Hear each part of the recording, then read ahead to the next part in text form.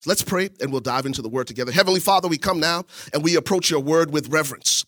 Father, I ask you to give your word relevance to each one this morning. Only you can take the words that I say and minister life to your people. So, Father, I ask you to make my tongue this morning as the pen of a ready writer to equip and empower your people for life. Lord, these are not antiquated words. You said your words are spirit and they are life. So minister spirit and life to us this morning. You know what we need above all else. In Jesus' name, amen. Amen. Amen. Last week, we introduced this thought of how to live through a bad day. We said if you're going to live through a bad day, there are three things that are critical. Number one, you have to learn to master the moment. We have to learn to master the moment. Jesus spoke from the cross and declared, Father, forgive them, for they know not what they do. Even though Jesus was the one who was suffering persecution and affliction, he mastered the moment. How many of you realize that you're not just a human being having a spiritual experience, but you are a spiritual being mastering your human experience? And if you're going to win in life and live successfully through your bad days, you have to master the moment. You don't let the moment master you. It would have been so easy for Jesus to just resign to what he was experiencing and say, oh, look at how these people treating me. Don't they know I'm the Son of God? But Jesus mastered the moment, and he took the power away from the people who were trying to hurt him, and he seized the moment. If you're going to navigate your bad days successfully, you have to take control. In fact, you should never give anybody permission to make you feel that way. You choose how others make you feel. And Jesus from the cross mastered the moment by forgiving those who sought to harm him. If you're going through a bad day, master the moment. Number two, if you're going to make it through a bad day, help those who can't help themselves. Jesus looked to the two thieves hanging next to him. In fact, there was one who cried out to him for mercy, and Jesus says, assuredly, I say to you today, you will be with me in paradise. Luke chapter 23 and verse 34. True story, this actually happened in Mississippi. There was a woman who had given up on life, and she went to a bridge, Mississippi River, stood on the bridge and jumped in. What she didn't know was that there was a man there fishing. The man, in his desperation to help, jumps in to save this woman's life, only to realize that he couldn't swim. But instinctively, he says, I need to do something. And crying out, screaming, and drowning, this woman who was about to commit suicide turns around and saves him. True story, headline in the newspaper in Mississippi. Drowning man saved by suicidal woman.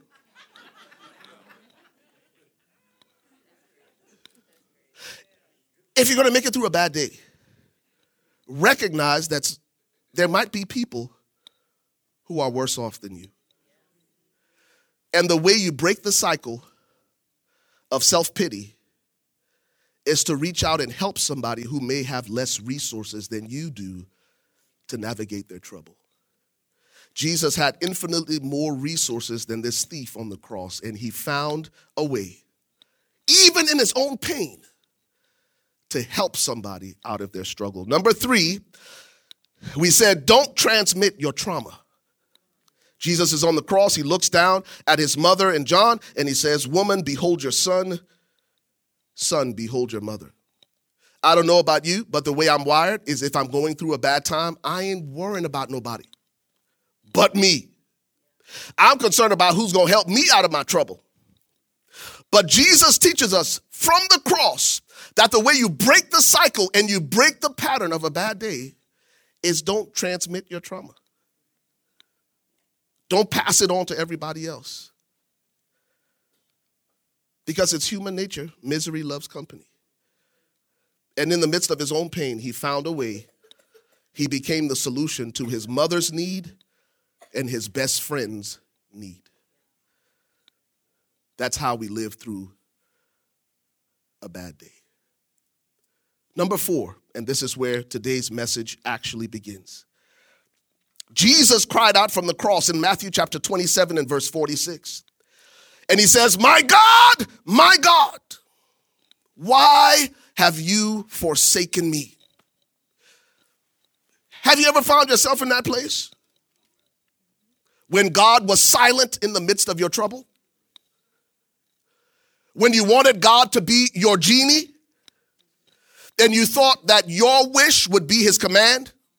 And that you could rub that lamp a couple of times and poof, God would jump out of the lamp? And that God was at your every beck and call?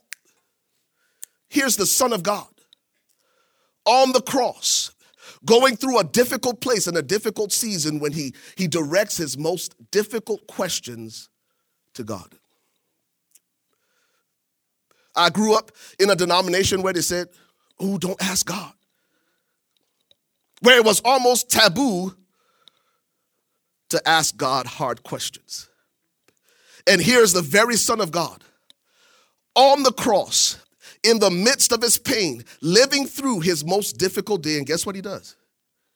He asks God, why? You know what that means? It means that God is okay with our most difficult questions. I'm talking to those of us who have the tendency and the proclivity to internalize our pain. Strike number 1. When you're going through a bad day, it's okay to direct your toughest questions to God. The problem is we don't turn to God because we have a tendency to blame God when life is falling apart. Why should I ask somebody for help who I think is the reason for the problem? Isn't that what insurance companies call them? Acts of God. Hurricane, act of God. Devastation, act of God. Isn't that how our theology is some of the times? Bad things happen. Oh, that's the judgment of God. That's the wrath of God. And we have bought into the deception and this lie that when bad things happen, there's an invisible God who's doing it to teach us a lesson. When the scripture says that God is love. And most of us turn away from God in our difficulty because we believe this suggestion, this lie, that it's God's fault. And we run away from God when we should run toward him. If you're going to make it through a bad day, direct your toughest questions to God. In fact, can I go a step further? Can I go a step further this morning, City Church, and simply suggest to you that you ask God, not man?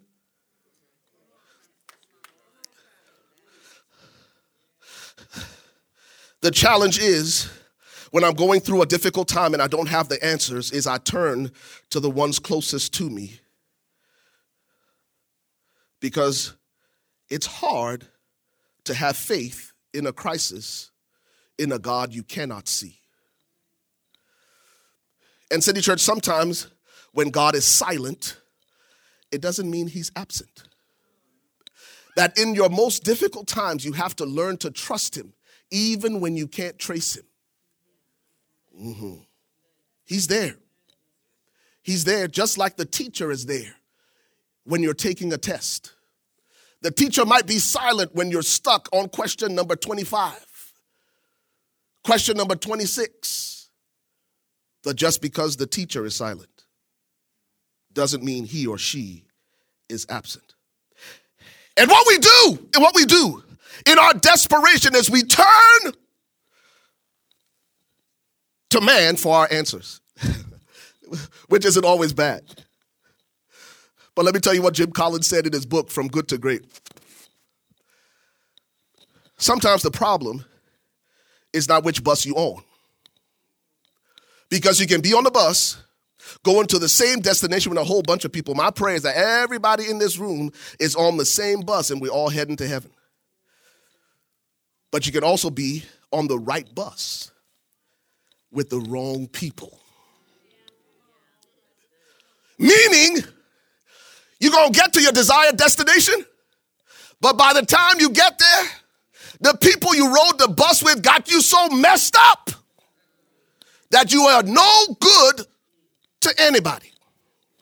It's not just about the bus that you're on.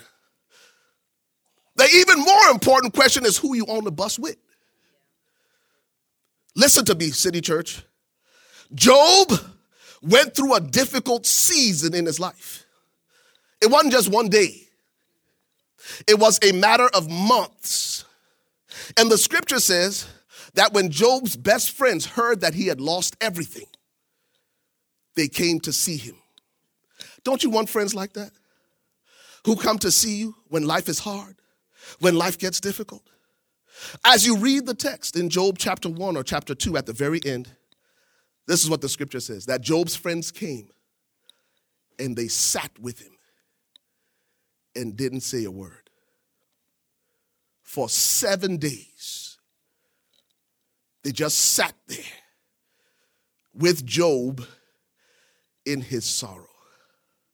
Sometimes the best thing you can do for people is just be there for them. Now, let me tell you when the problem started for Job. When his friends decided to open their mouths and explain why Job was having the issues he was having. And the next 40 plus chapters are all about Job's friends telling him why he's having the problems that he's having. And it's his fault, it is God's fault. And if he had done this, this wouldn't have happened. And if he had done that, that wouldn't have happened. And for the next 40 plus chapters, Job is in spiritual misery, even greater than the boils on his skin, because of his friends trying to explain what he was going through. In your most difficult situations and circumstances, be selective. Be about who you trust with your trouble. They might mean well, but you can be sincere and be sincerely wrong. So when you're going through a difficult day, recognize, number one, that God is not the source of your trouble, that God is the answer. And run to God first. I think that's one of the things that's missing today in the church, because we've lost the art of prayer and we've lost the art of intimacy with God. That's something that the pastor does. The pastor prays. And I just go to church to hear what God told the pastor when he prayed. And we've lost this sense of intimacy with God. And that's why when life happens, we feel helpless. And how many of you realize that the worst time to learn how to swim is when you're drowning?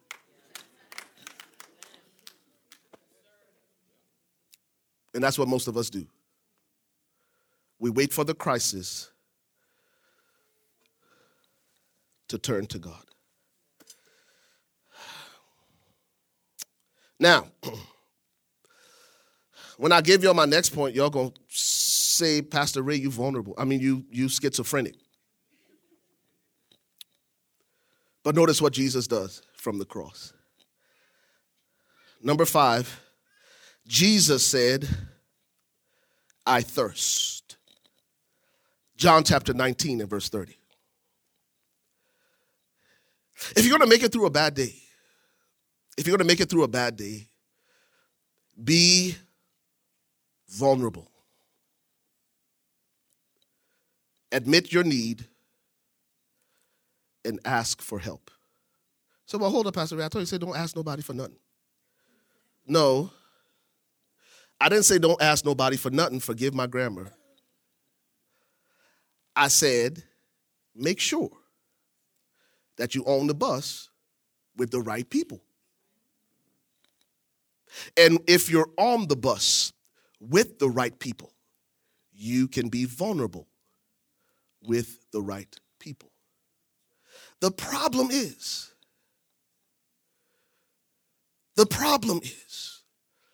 we haven't learned how to do friendships and relationships well. What year was this, baby? 1982, 83? Houdini? Friends? How many of us have them? Oh, snap. Y'all remember that? How many of y'all had the Adidas tracksuit? Come on, Adidas right there. Adidas right? Who had that Puma? Beat Street from Beat. You had Puma and Adidas. Come on, somebody. Friends, how many of us have them? Can I give you a couple of litmus tests? Whether that person in the selfie with you is really your friend? The scripture says a friend loves at all times, and a brother is born for adversity. Not just the good times, at all times. At all times. And so being vulnerable is not about not telling anybody your business. The question becomes, do I have the right people in my circle? The scripture says a friend sticks closer than a brother. And if you have those kind of people in your life, you can be vulnerable. You can admit your need and you can ask for help. In fact, that's what the Bible encourages us to do. It says in Galatians chapter 6 and verse 2, bear one another's burdens and so fulfill the law of Christ. You know how we fulfill the law of Christ? Is by coming alongside people in their time of need. In fact, let's turn there. I'm calling it audible. Galatians chapter 6 and verse 2. And I'm about to wrap up. Is this helping anybody yet? Galatians chapter 6 and verse 2. Galatians chapter 6 and verse 2.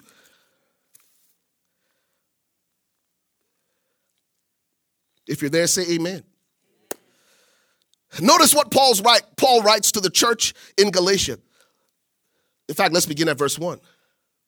Brethren, if a man is overtaken in any trespass, you who are spiritual should restore such a one in a spirit of gentleness, considering yourself, lest you also be tempted.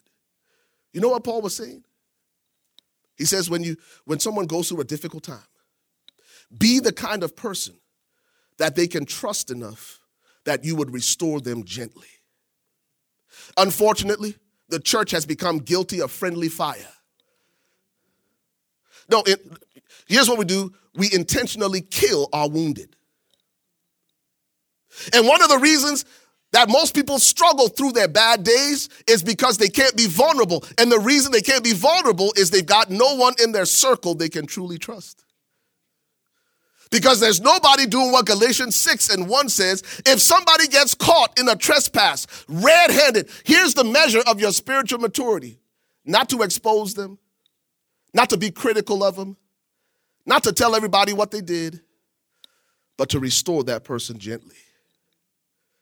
And then he goes on in verse 2 and says that we ought to bear one another's burdens and so fulfill the law of Christ. Why?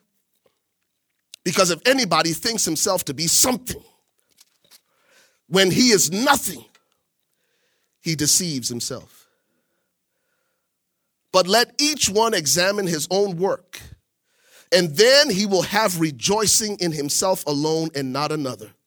Notice what verse 5 says. Again, this is going to sound like a huge contradiction because in verse 2, he says, bear one another's burdens. And then in verse 5, it says, for each one shall carry his own load. What's Paul talking about? Can I spend some time and just talk about that a little bit? About the whole idea of being vulnerable with people?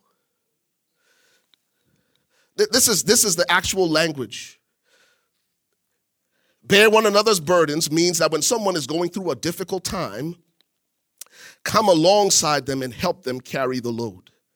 The reason you can be vulnerable with your friends is because these people love you enough to help you through your difficult time. But verse 5 is interesting Because it says, let each one bear his own load. You know what that word load means? That word means invoice. Anybody got a pickup truck? Isn't it crazy how when somebody needs to move, you the first one they call? You ain't heard from them in years. But they know you got a pickup truck though. And you the first one they call. So guess what you do? You go over to their house, they load up your truck, you do 3 or 4 trips, and you get them all moved out the apartment, out the house, right? That's what Paul is saying when he says, bear one another's burdens. But how many of you realize that long before Nebraska Furniture Mart and these other furniture stores were making home deliveries, right? You would get your friend, you would pick up the furniture and go home, right? What he's saying in verse 5 is, in verse 2, they can help you with your load, but only you can pay the invoice. Let me tell you about vulnerability. The people in your life are supposed to help you through your struggles, but ultimately, only you can pay the invoice for your bad decisions. It's one thing to ask somebody to help you move. It's an entirely different thing for you to ask them to pay for the furniture. And let me tell you about why a lot of relationships struggle. Is because we try to make our bad decisions everybody else's responsibility. Hey, bruh, I'm going to help you move this furniture. I ain't fitting to pay for that bill. And most of us wreck good relationships because we don't stop at help me get my furniture to my house. We insist on people paying the bill for us. And let me tell you, if you look around and it seems lonely, when once there were a lot of people around you, it could be that your friends have walked away from you because you developed alligator hands. Somebody know what I'm talking about. Y'all seen the commercial? That one person who never picks up the tab, somehow their hand's too short to reach for the check.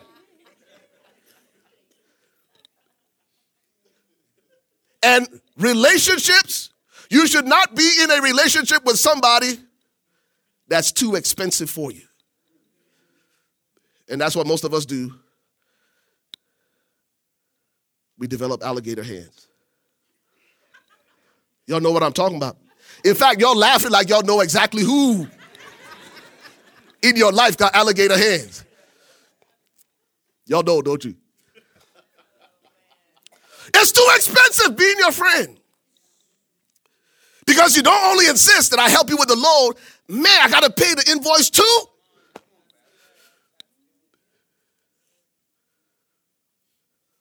And so most of us go through life and because we've messed up those relationships. It's amazing how we blame people. We blame everybody else when we could be the root cause of the problem. When you are the common denominator in all these wrecked relationships, you could have a blind spot.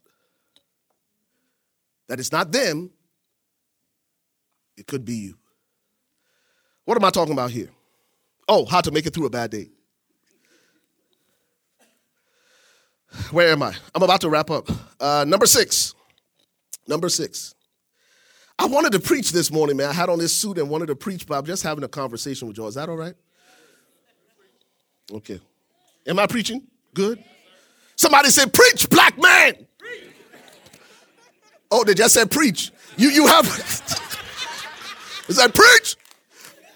You have permission to say black man. Come on, somebody. You have permission to say preach, black man. Okay, here we go. Wakanda forever.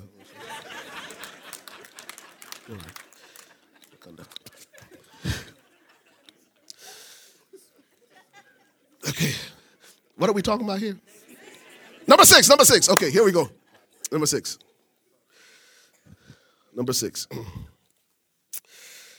Jesus said, it is finished. John chapter 19 and verse 30. If you're going to live through a bad day, you have to recognize that all pain has a purpose. And every trial has a timeline. All pain has a purpose. Every trial has a timeline. So the way Solomon said it is, to everything. Ecclesiastes chapter 3 and verse 1. To everything. That is an all-inclusive statement. It touches your life personally, individually. It touches your relationships, your finances. It touches your enterprise, everything you set your hands to. To everything, there is a season and a time to every purpose under heaven. Everybody in this room is touched by Ecclesiastes 3 and verse 1. Now, the reason I love that verse is Solomon is saying a couple things in that verse. He's saying a couple of things. To everything, there is a season. Listen to me, City Church. Seasons are sequential, and they are cyclical. Winter, spring, summer, then fall. Then again, winter, spring, summer, and then fall again. Then winter, spring, summer, and then fall. Everything in your life follows a rhythm and a pattern. The challenge with most of us is we're still using summer techniques in the middle of winter because we don't recognize the season that we're in. Imagine being in August summer in Dallas, still rocking your big old bubble jacket. And that's what most of us do in life, though. We use what worked in the last season, and we wonder why it ain't working in this season, because we don't recognize the shift and the change. That worked then may not necessarily work now. And most of us go through life when we're just one-trick ponies. And when life happens, we wonder why, man, I used to be able to do this and it used to work, and this used to work, and we don't recognize that the seasons have changed because there's winter, spring, summer, then fall. Then winter, spring, summer, and then fall. Recognize the season that you're in, and it will determine how you respond. Not only that, every season has a time frame, approximately 3 months. What that means is, as surely as this season started, good or bad, this season will end. I don't know what you're going through now in your life personally, but I know this with every fiber of my being, that this too shall pass. Because to everything there is a season and a time to every purpose under heaven. All pain has a purpose, and every trial has a timeline. Let me tell you the difficulty, church. I'm about to wrap up. Is that my second closing? Third. Man, I thought I had 2 more. Come on, somebody. I do have 2 more? Okay, 2 more. Okay. Man.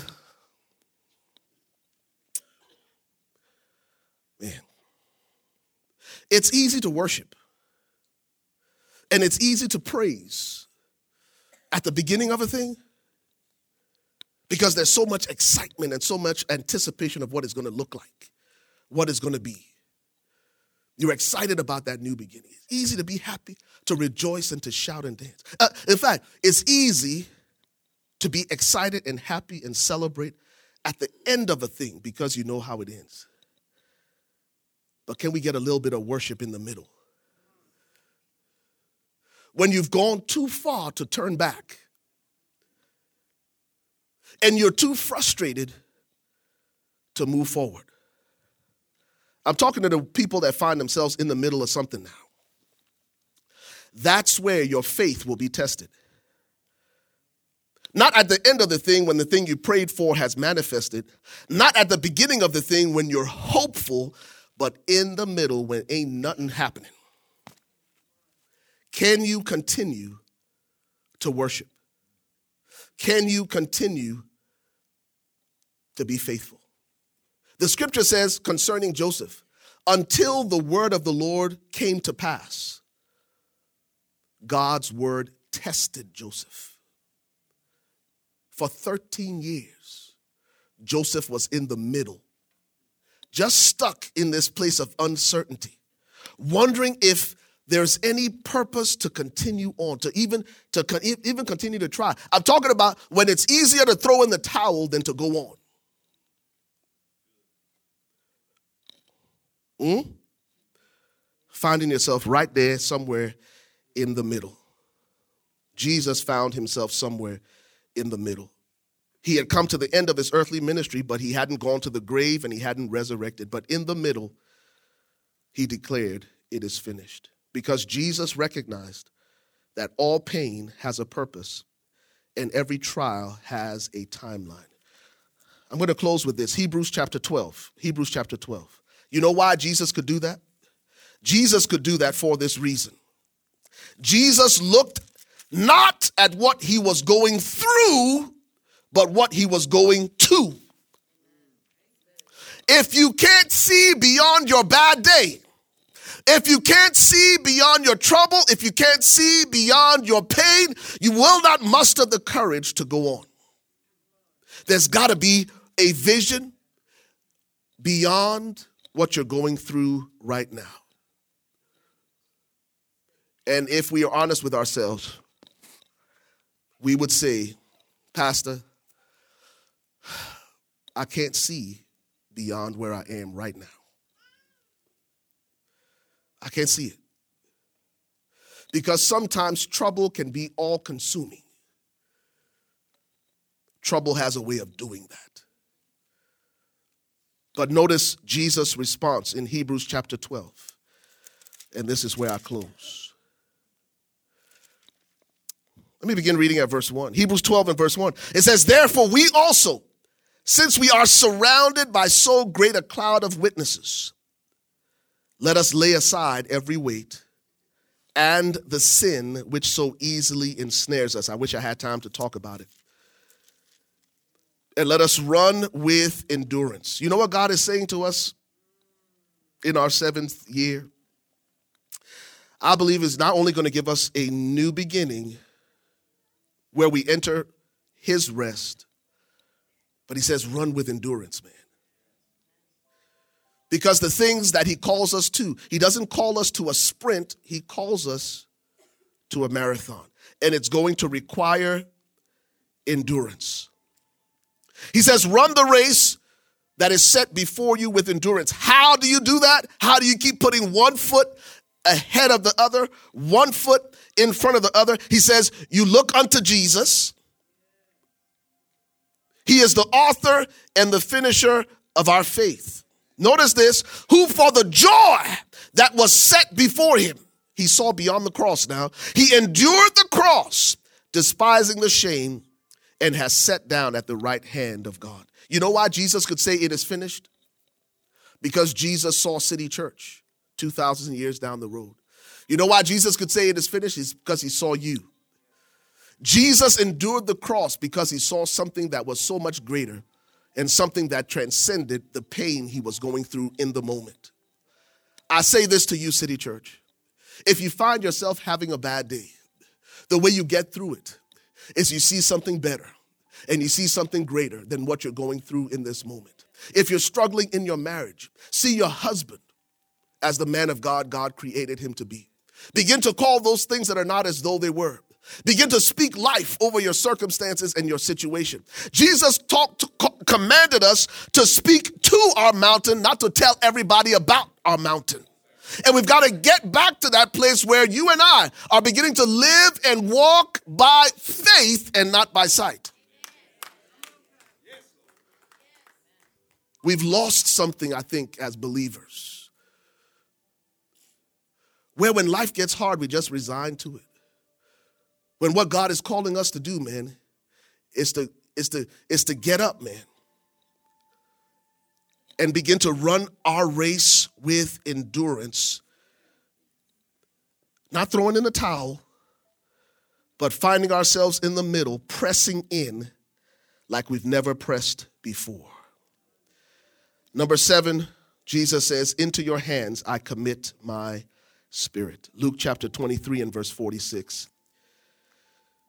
And this is what I wrote simply: surrender what you cannot salvage.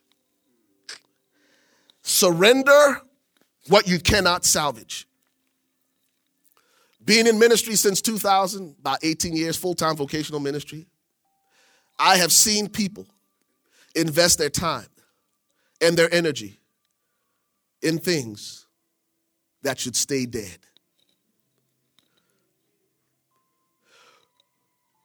When the Lord took Ezekiel to the valley of dry bones, the Lord gave him a vision, and he saw this huge valley filled with bones. And this is what God asked him. He said, Ezekiel, can these bones live? Can these bones live again? Notice Ezekiel's response, because most of us, I think, skip Ezekiel's response. You know what Ezekiel's response was? Ezekiel said, Lord, you alone know. Ezekiel didn't make any assumptions. He didn't presume to know what he was supposed to do in that situation. He said, God, I see this valley of dry bones. Only you know whether these bones need to stay dead or if these bones need to live again. And let me tell you, most of us are struggling and stuck in bad days because we're calling things that should stay dead back to life. And the things that should come back to life, we ignore because we're so focused on the things that should stay dead when we should be investing in the things that should come back to life. And we don't even stop long enough to ask God's opinion. And we're trying to save and we're trying to salvage things that need to stay dead. Surrender to God what you cannot salvage. And Jesus knew that. Jesus knew that. And he says, into your hands I commit my spirit. I will surrender to you the things that I can't fix myself, the things that I can't restore myself. And that, my friends, is how you and I live through a bad day. You master your moment. Don't let the moment master you. Learn to help those who can't help themselves. This is a big one. This is a big one. Number 3, don't transmit your trauma. Because remember,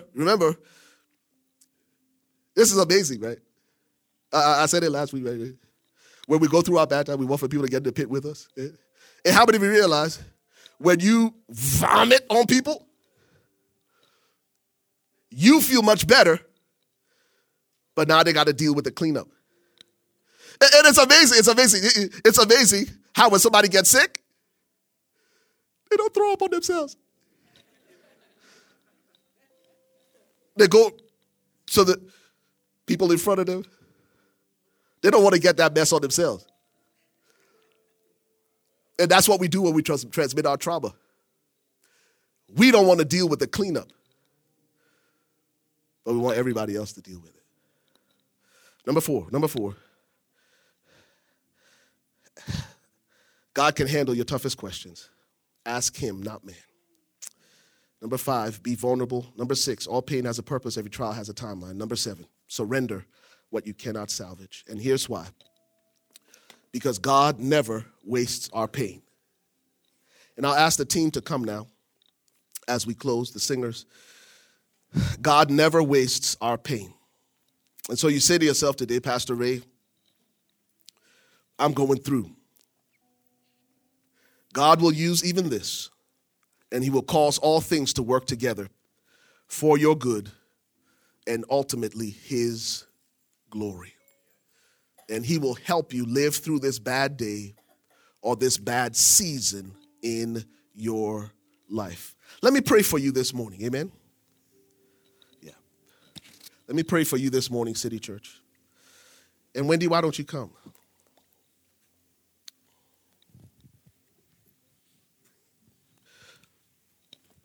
As we close. You know, Wendy alluded to a season in, our lives and our marriage when, I had thrown in the towel. So when I say this, it's not just words. It's not just good preaching. I had given away all my musical instruments and was out of ministry for 4 years. Asking God, can you use me? Can you use this life again?